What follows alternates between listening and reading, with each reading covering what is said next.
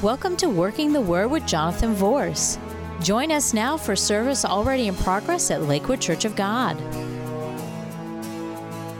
want to share with you the second in a three-part series on healing heart wounds.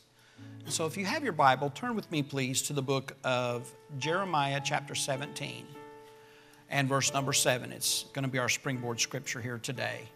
Today we're going to talk specifically. Now the last time we talked about rejection, the heart wound of rejection, and how the Bible said that Jesus was despised and rejected of men, a man of sorrows and acquainted with grief, and we hid as it were our faces from him. And so we see where Jesus suffered rejection, and Jesus modeled how to handle that. And so we talked a little bit about that. Today I want to talk about grief and loss, heart wounds. Sometimes we grieve. There's many reasons why we grieve.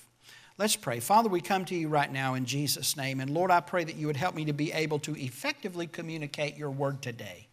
Thank you for everyone that has gathered here today to worship you and to bless you and to learn from you. I pray, Lord, that you would use me as your servant to speak to these people. I thank you for it, Lord. In Jesus' name. And everyone said, Amen. In Jeremiah chapter 17 and verse 7, the Bible says, "Blessed is the man that trusteth in the Lord and whose hope the Lord is." Blessed is the man that trusteth in the Lord and whose hope the Lord is. I want to talk to you today about healing heart wounds, grief, and loss. Sometimes I repeat it for the tape, okay? Grief. The pain of mind, this is the definition of grief from the Webster's. It's the pain of mind produced by loss, misfortune, injury, or evils of any kind. It can also be interpreted as sorrow or regret. We experience grief a lot from a lot of things. When we lose a friend, when we incur loss, when we have the death of a loved one, when we lose a job. Sometimes people lose their standard of living that they're used to when they lose that job. Loss of health can cause grief. The loss of a limb can cause grief. Divorce can cause grief. Abandonment by a family member, maybe when a child leaves home too early and you know that. Betrayal is another way. Desertion. Bankruptcy can bring grief. Foreclosure, repossessions, those types of things can bring grief. The loss of things that you don't have but that you thought was imminent many times will bring grief into our life. In our first church, we were pastoring in Cape Girardeau, Missouri in the early 90s, 1993. And we went to this nice little community, about 35,000 people. When the kids are in it, it's the home of Southeastern Missouri University. And so we went there to this little storefront church. And God grew the church, and we were able to purchase an old Methodist church on a different side of town. During that time, there was a young man that was attracted to the church. Actually, I think he may have been part of the church, an extended family member of the church before we got there. His name was Richie. Richie was a wonderful young man. He was about 17 years old. He was going to high school. Susie was about 2 years old, and he would always pick her up and carry her around and tell her he was going to wait on her. I mean, he had a wonderful personality. I told this at his funeral, so you know he died. I told them at his funeral, there's about 700 at his funeral. They shut the school down, the high school down, because this kid was so loved. And I told him, I said, you know, Richie invited us out for dinner. And I told him, I said, Richie, you can't afford to feed my family. He said, oh, sure I can. I got me a new job and I got my first paycheck. And so we went to this Mexican restaurant and we got up there to pay. And he looked at the ticket and said, and turned around and just handed it to me. That was Richie's personality. He had Graves' disease. He had these big, beautiful eyes. Graves' disease. One Sunday night, his father and him were sitting on the couch, and his father said, well, I'm going to get up, I'm going to go use the restroom, and then I'm going to go to bed. And Richie said, okay. He said, I want to finish watching the news because I want to see what happened with the sports and whatnot. So his father went into the restroom to use the restroom, came out, was walking back through the living room, looked over at Richie, and he realized that Richie wasn't moving. Richie's heart had stopped. Richie died. The ensuing days, that was my first funeral as a pastor. The ensuing days, now our church is much larger here than it was there, but Donna and I went down, and of course they took him and they put him on life support and they tried to make it work, but it just actually what they were doing, he was a donor, and so they were trying to keep his body going so they could do the donor things. And I sat there and we changed our clothes and we went and we spent hours at the hospital with the family, and we watched his mother just weep and cry and weep and cry, and she would just bury her head in our shoulder. I don't understand, I don't understand. And to this day, I don't understand to this day. And his sister said, I'll never serve God again. And, you know, they were going through all of these types of things. I was a young pastor. I was about 26 years old at the time. And I didn't know what to do with these people. I didn't. I really didn't know what to do with them. So I just thought, well, I'll just hang out. Come to find out later in my training, that's exactly what I should have done, is just hang out. Just hang out. That family experienced untold grief. I'll never forget when that year ended, his mother looked at me one day and she said, I'm so glad that year's gone. It's the worst year I've ever had in my entire life. Grief is real. Loss is real. We all experience it. Now let me kind of go over just a little bit and talk to you about the difference between grief and the spirit of grief. And there's a difference between grief and the spirit of grief. In the simplest way to put it is like this. Grief will help you, but the spirit of grief will incapacitate you. It's normal to cry when you have a loss. It's normal to feel pain. It's normal to go through the 5 steps that we're going to talk about today. It's normal to do those things, but it's not normal to be doing it 2 years later, 3 years later, 5 years later, 10 years later. It's not normal for that to continue to incapacitate you. Now, you're going to be incapacitated in the very beginning. That's just normal. But if you allow it to continue, then we have to guard against the spirit of grief, because the spirit of grief will stop us from receiving God's best for our life for the rest of our life. In Genesis chapter 50, verses 1 through 3, we find a place in Scripture where the Bible said that Joseph grieved when his father died. There are biblical examples of this. Joseph grieved when his father died. In fact, the Bible said that when they told Joseph that his father had died, Joseph fell on his father's face and kissed him. That's what the Bible says in Genesis chapter 50 and verse number 1. And then they spent 40 days, Joseph's Egyptians spent 40 days in the embalming process. This was something that they did for people that were kings back then. They embalm almost everybody today. If they don't, go the cremation route, they embalm almost everyone. But back then it was just reserved for just very few people. And so they spent 40 days in the embalming process. And the Bible says there in verse number 3 that Joseph and the Egyptians mourned for Jacob for 70 days. They mourned for him for 70 days. But I want to submit to you that when the time of mourning was over, it was over. Jesus grieved. The Bible said in John chapter 11, verse 35, it's the shortest verse in the Bible, has 2 words. It says Jesus wept. And that's talking about what happened when Jesus found out that his friend Lazarus had died. The Bible said that Jesus, the Son of God, wept. And so he died at the loss of his friend Lazarus. In Luke chapter 13 and verse number 34, the Bible said that Jesus wept over Jerusalem. Why did he weep over Jerusalem?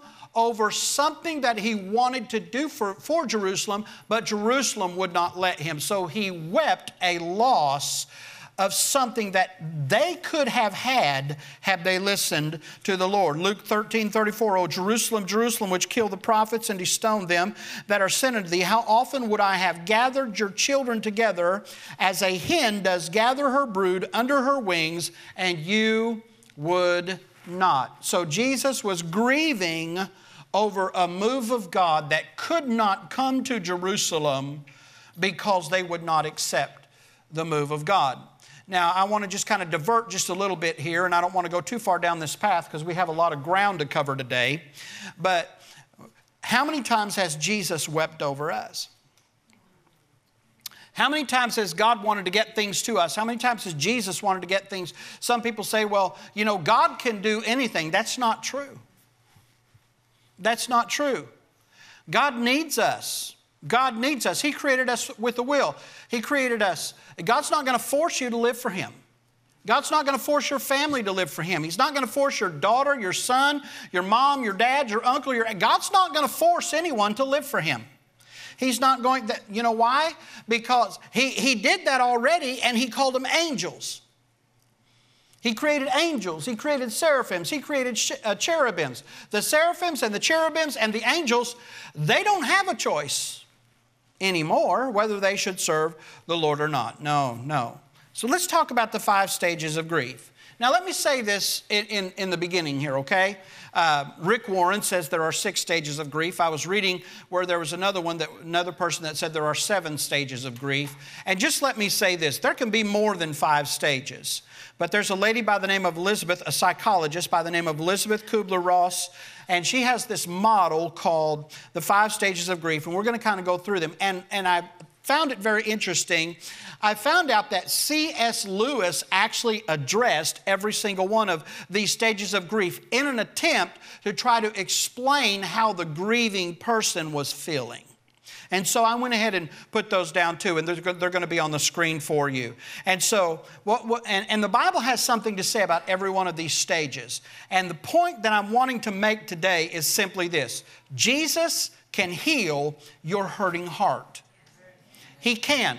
And we're going to talk today about a few things in every single one of these stages where we can see Jesus there trying to heal your hurting heart, okay? Number 1, the first stage of grief is denial. Most of the time when a person experiences a loss, the first reaction to that loss is an utter refusal. They said, this did not happen. There's absolutely no way that it really happened. Now, let me tell you something. It's very natural for you to feel that way.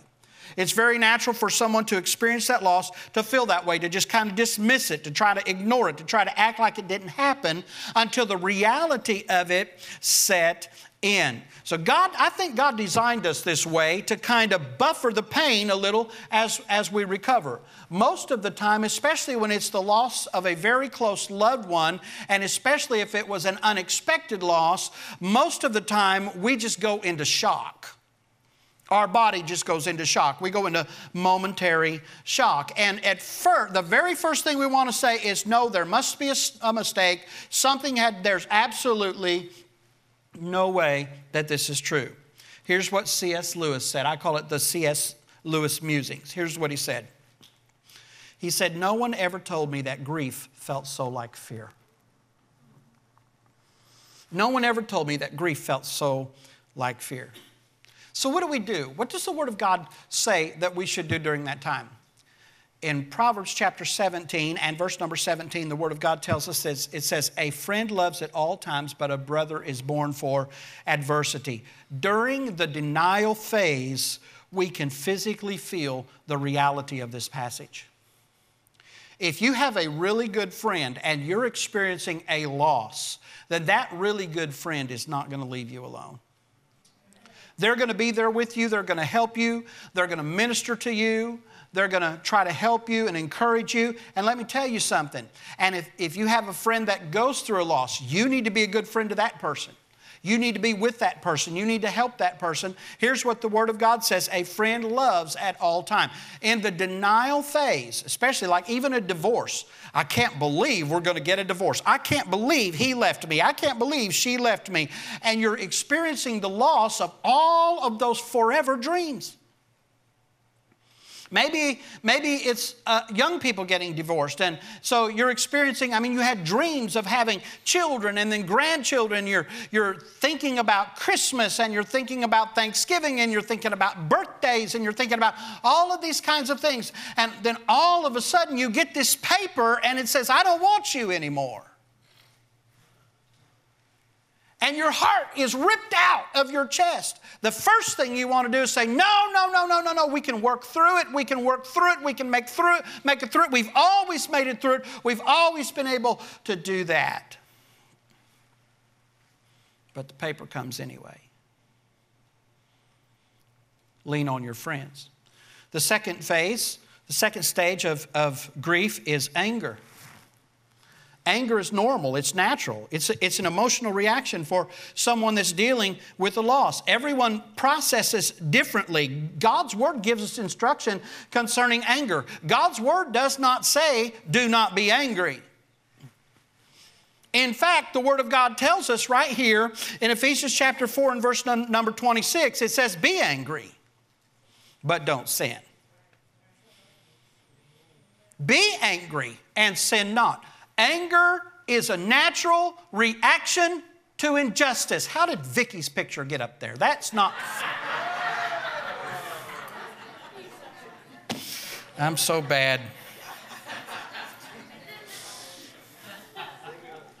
C.S.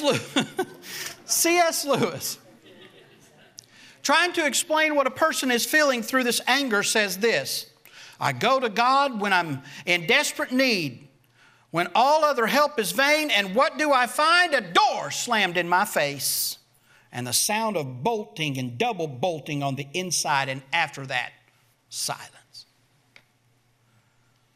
So he's trying to explain this is how people feel in loss, in grief, when they're angry.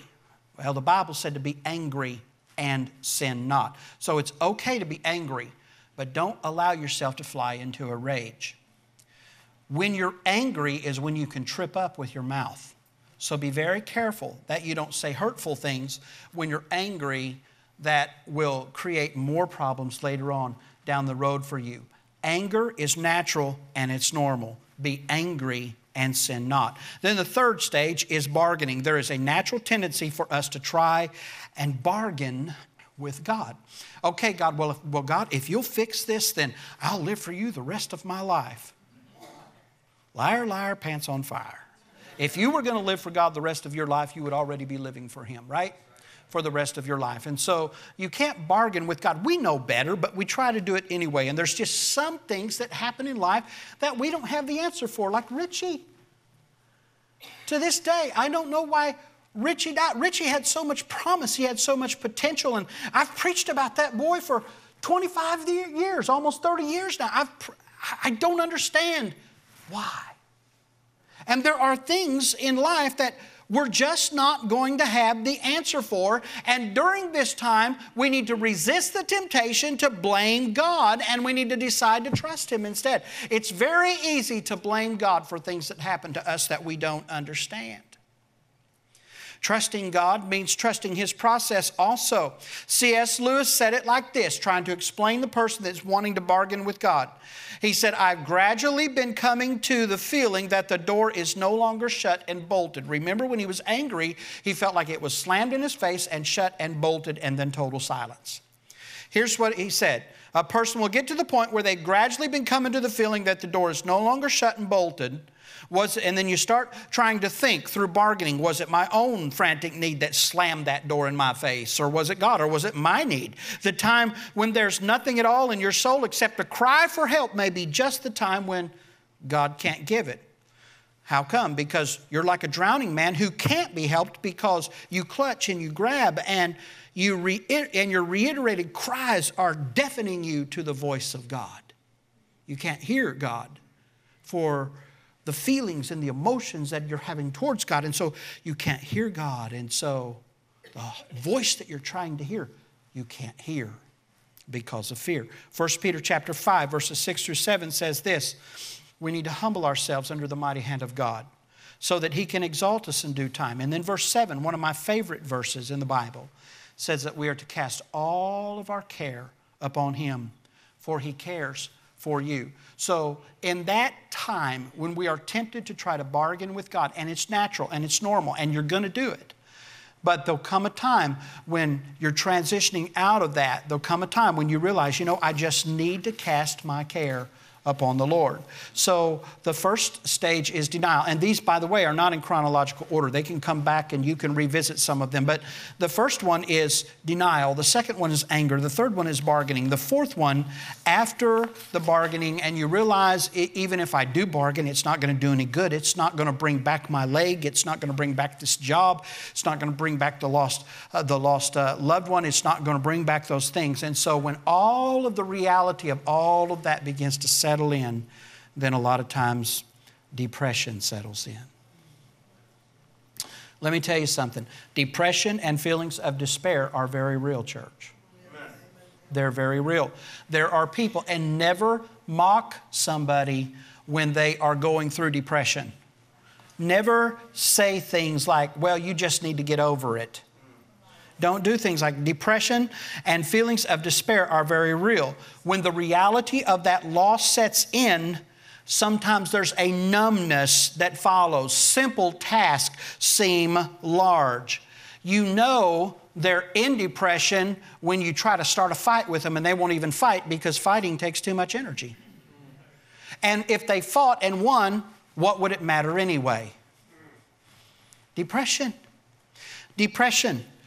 So here's the thing you need to remember is don't try to go it alone, especially when you're going through depression.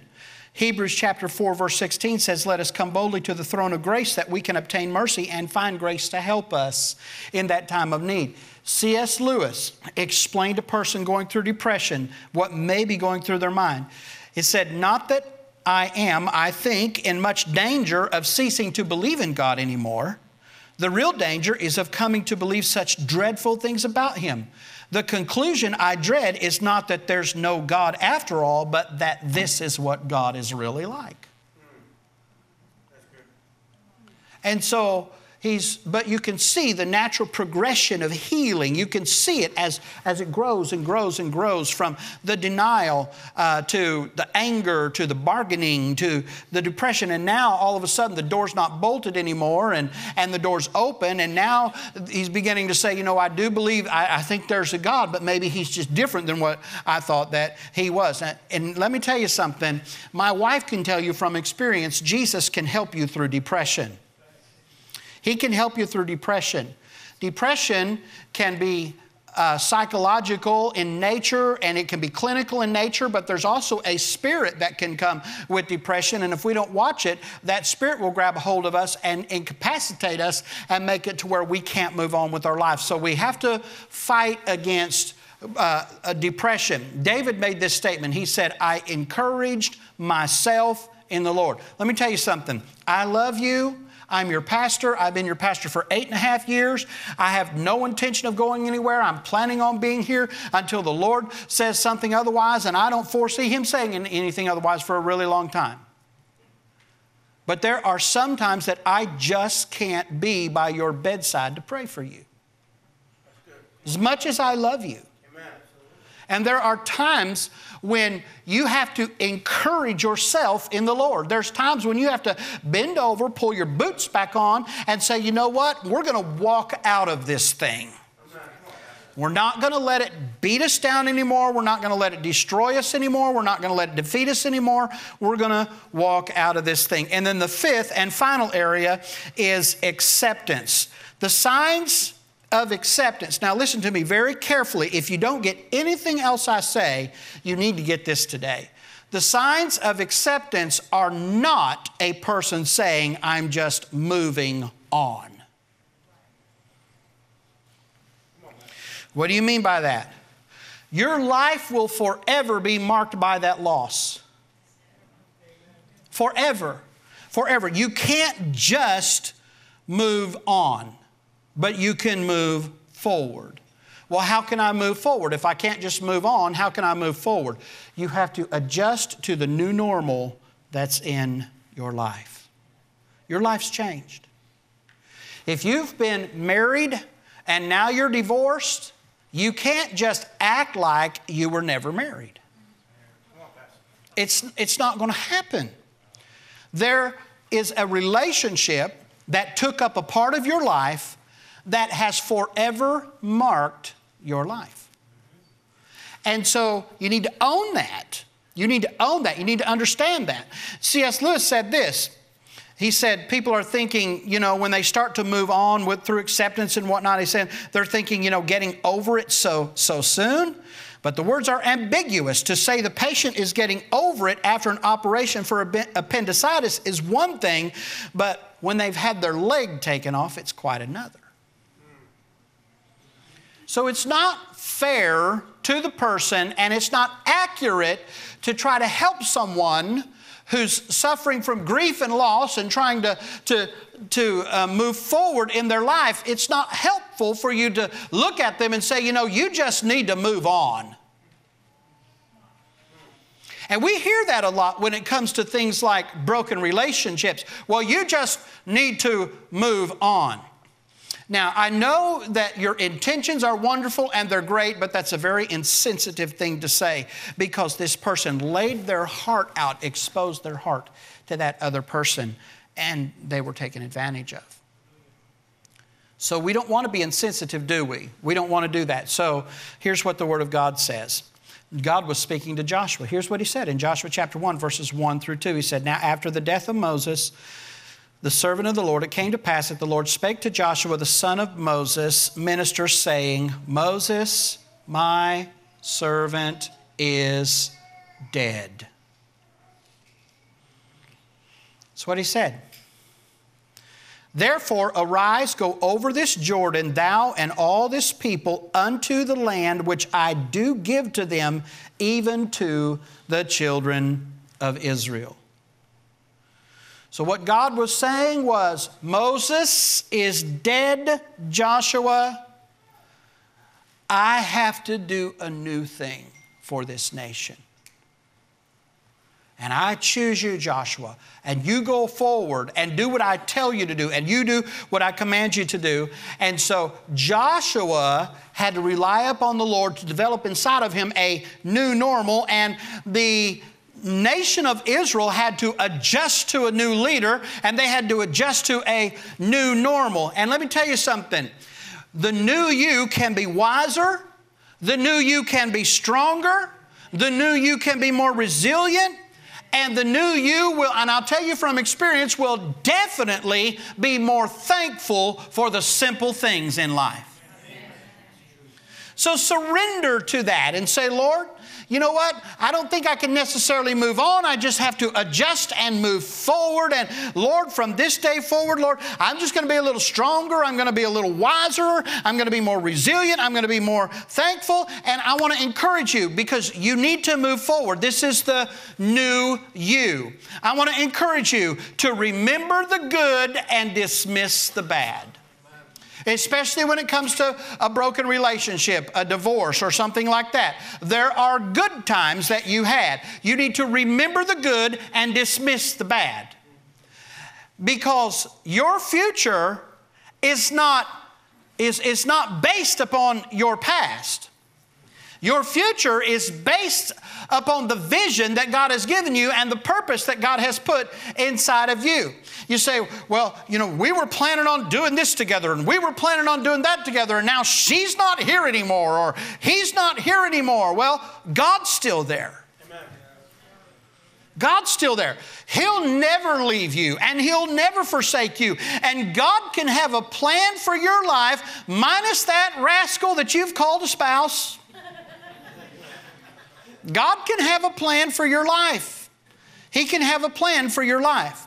So remember the good, dismiss the bad, forgive and be whole again.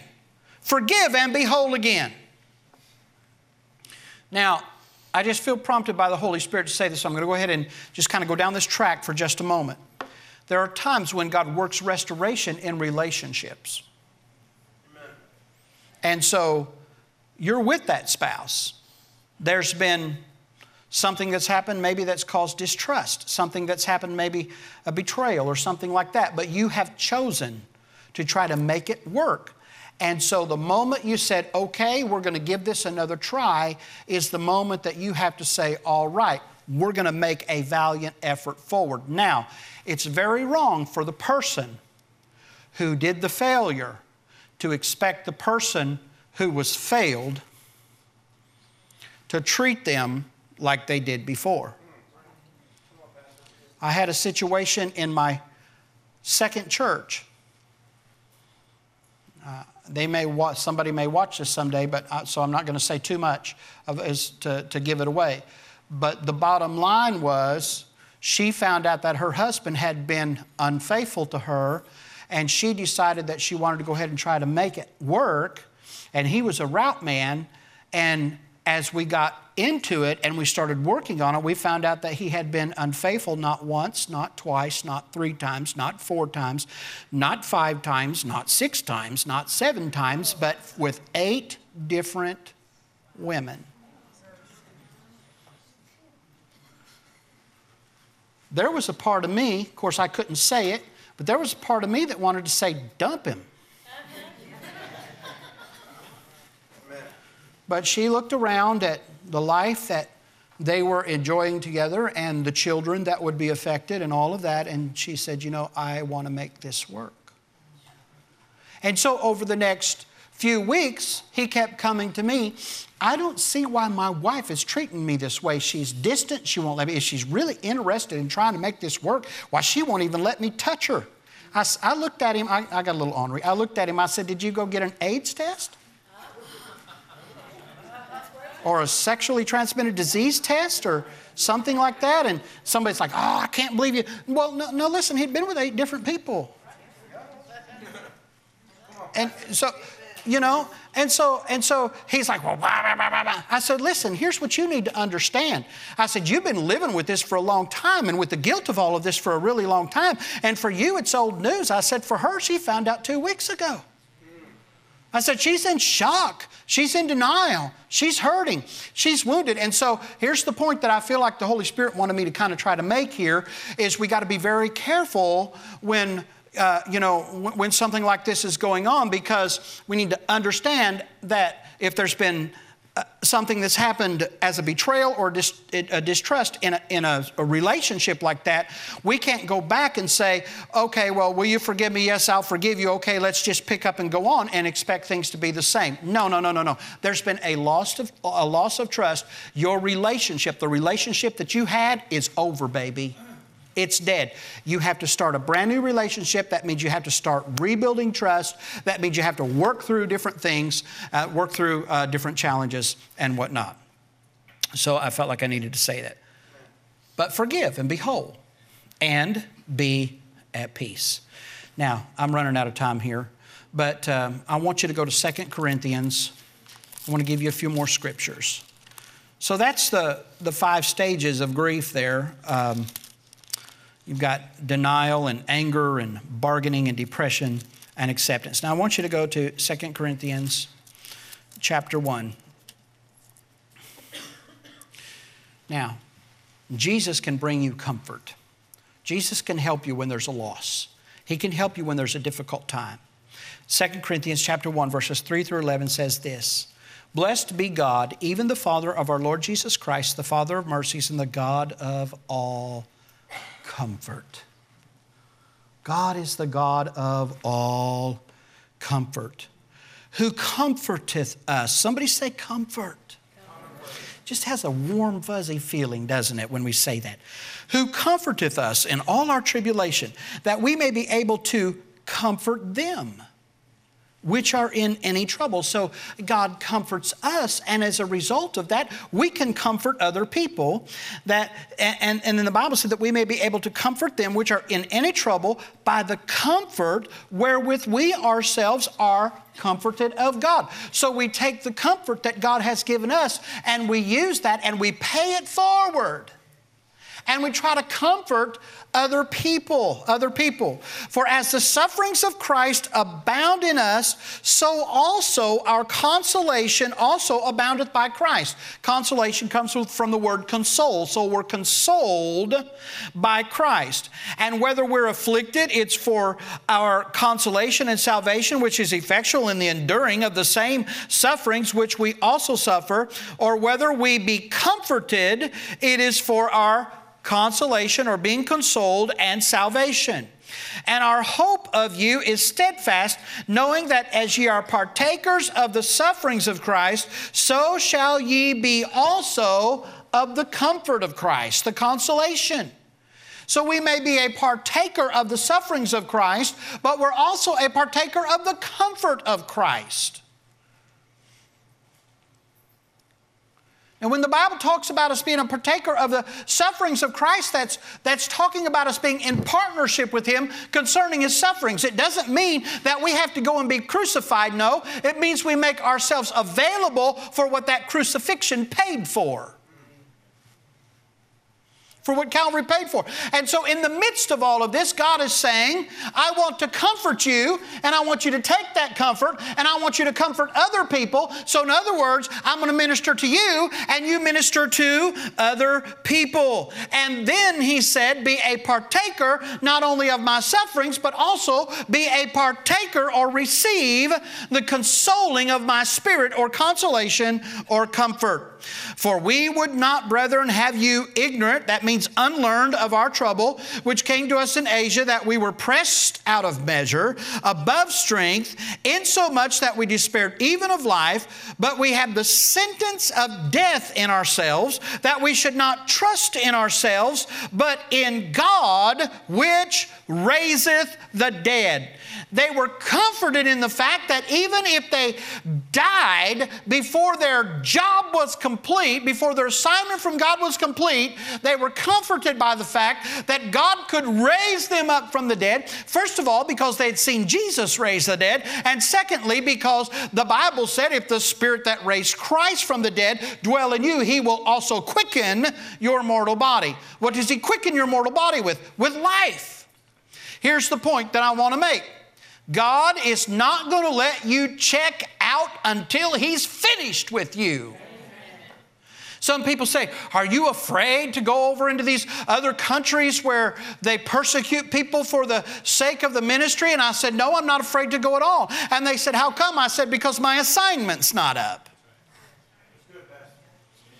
Because my assignment is not up. So then we go on, who delivereth us from so great a death, and doth deliver us, in whom we trust, that He will yet deliver us. Verse 11, ye also helping together by prayer for us, that for the gift bestowed upon us by the means of many persons, thanks may be given to many on our behalf. So we see that God is the God of comfort. We see that He gives us comfort. We see that He wants to pour comfort through us. And we see that He asks us to constantly be recipients of the comfort, the grace of God's comfort. So what are some of the benefits of grief? Grief brings wisdom. Ephesians chapter 7 and verse 4 says, the heart of the wise is in the house of the mourning, but the house of the fools is in the house of myrrh. The heart of the wise is in the house of mourning. So grief brings wisdom. God is near us during times of grief. Psalms 46 and verse 1.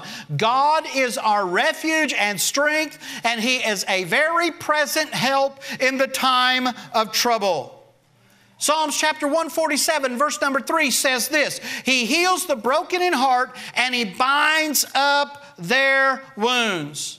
Matthew chapter 5 and verse number 4, the Bible said, blessed are they who mourn, for they shall be comforted. They shall receive comfort. And then Isaiah 53 and verse number 3, Jesus experienced grief. He did. Isaiah 53 and verse 3, the Bible said He was despised and rejected of men. Now listen to this, a man of sorrows and acquainted with grief. We hid, as it were, our faces from Him. It goes on to say, yet we did esteem Him stricken, smitten of God, and afflicted, but He was wounded for our transgressions and bruised for our iniquities, and the chastisement of our peace was upon Him, and by His stripes we're healed. We're healed. Jesus can heal your grieving spirit. Jesus can touch your sorrowful heart. God uses us to help each other. Look at the people around you right now. God uses you to help them. And God uses them to help you. You may ask, Pastor, how can I help someone who is grieving? In ministry training, way before chaplaincy training, I heard this phrase a lot. It's called the ministry of presence. A lot of chaplaincy trainings teach that. Not just the IFOC, a lot of them teach that. In ministry training, we're taught that phrase, the ministry of presence. How can you help someone who is grieving? By being there. And let me tell you something. I want to give you a few tips and then we're closing this message. But I want to give you a few tips. Number one, don't try to fix something that can't be fixed. Men are fixers. Donna used to run a mortgage company, and she would come home, and as soon as she got home, sometimes before she got home, you know, on the little phone, rah, rah, rah, rah, rah, rah. You know what they did? You know what they said? Rah, rah, rah, rah, rah. Well, by the time she got home, I was ready to get in the car and go take care of the problem. I mean, seriously, you know? And she would just go on and on and on and on. And I would say, you know what? I'm going to go talk to them and we're going to handle this situation. Would you just be quiet? I don't need you to do anything. I just want you to listen.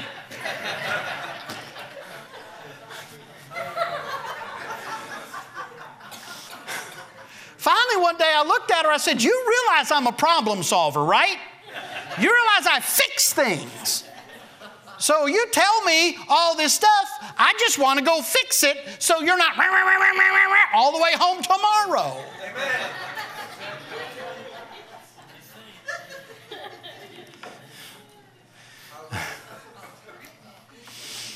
Don't try to fix something that can't be fixed.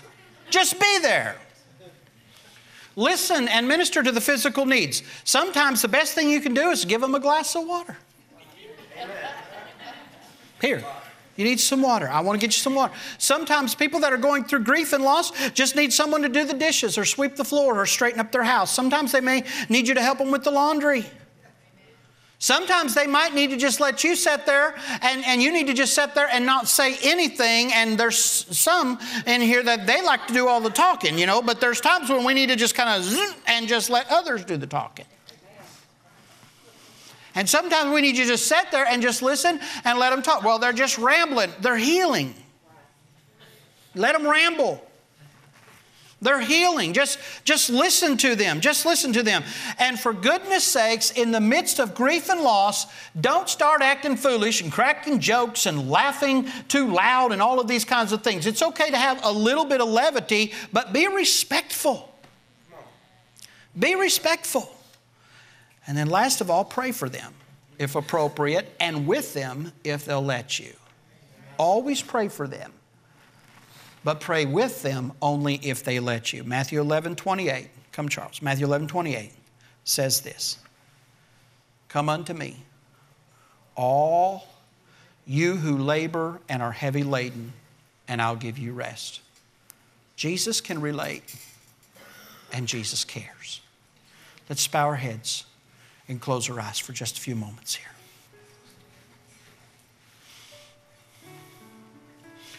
Lord God, I thank you that you're the mender of broken hearts. I know there are people here today, Father, that are in pain, emotional pain. I know there are others that are watching this and that will watch it later who are experiencing this emotional pain.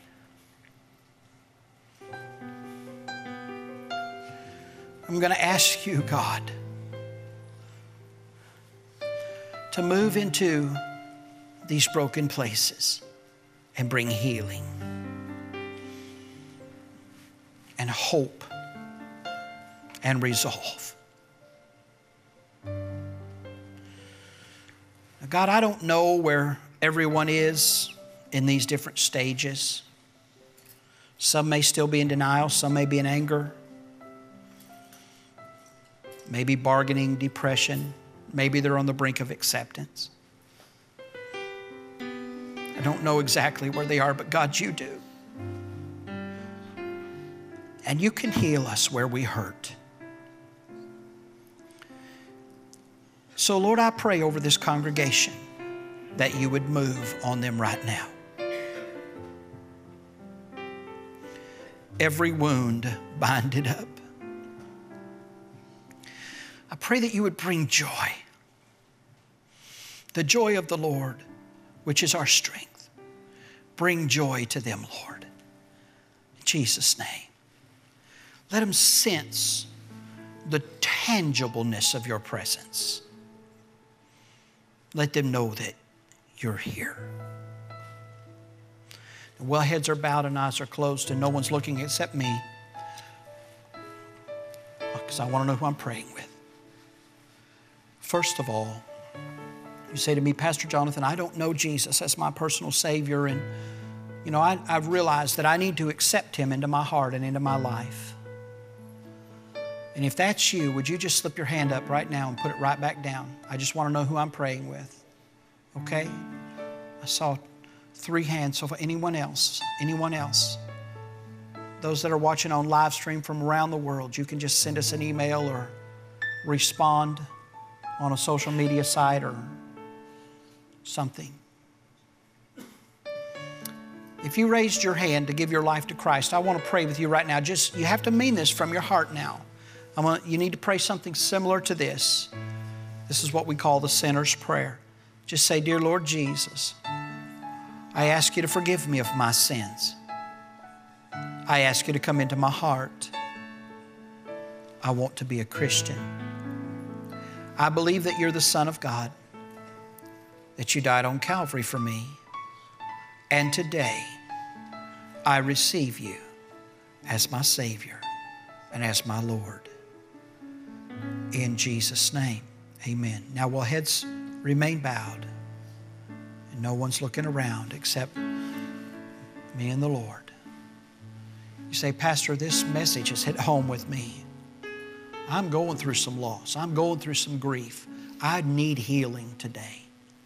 Can I see your hand? Hands going up everywhere. You can put your hands back down. I want you to know that Jesus saw your hand. He knows what you're going through. He said, I'll never leave you or ever forsake you. Now, Father, you saw these hands that went up. Father, I pray that you would minister to them. By faith, they raised their hand, indicating that they needed your help.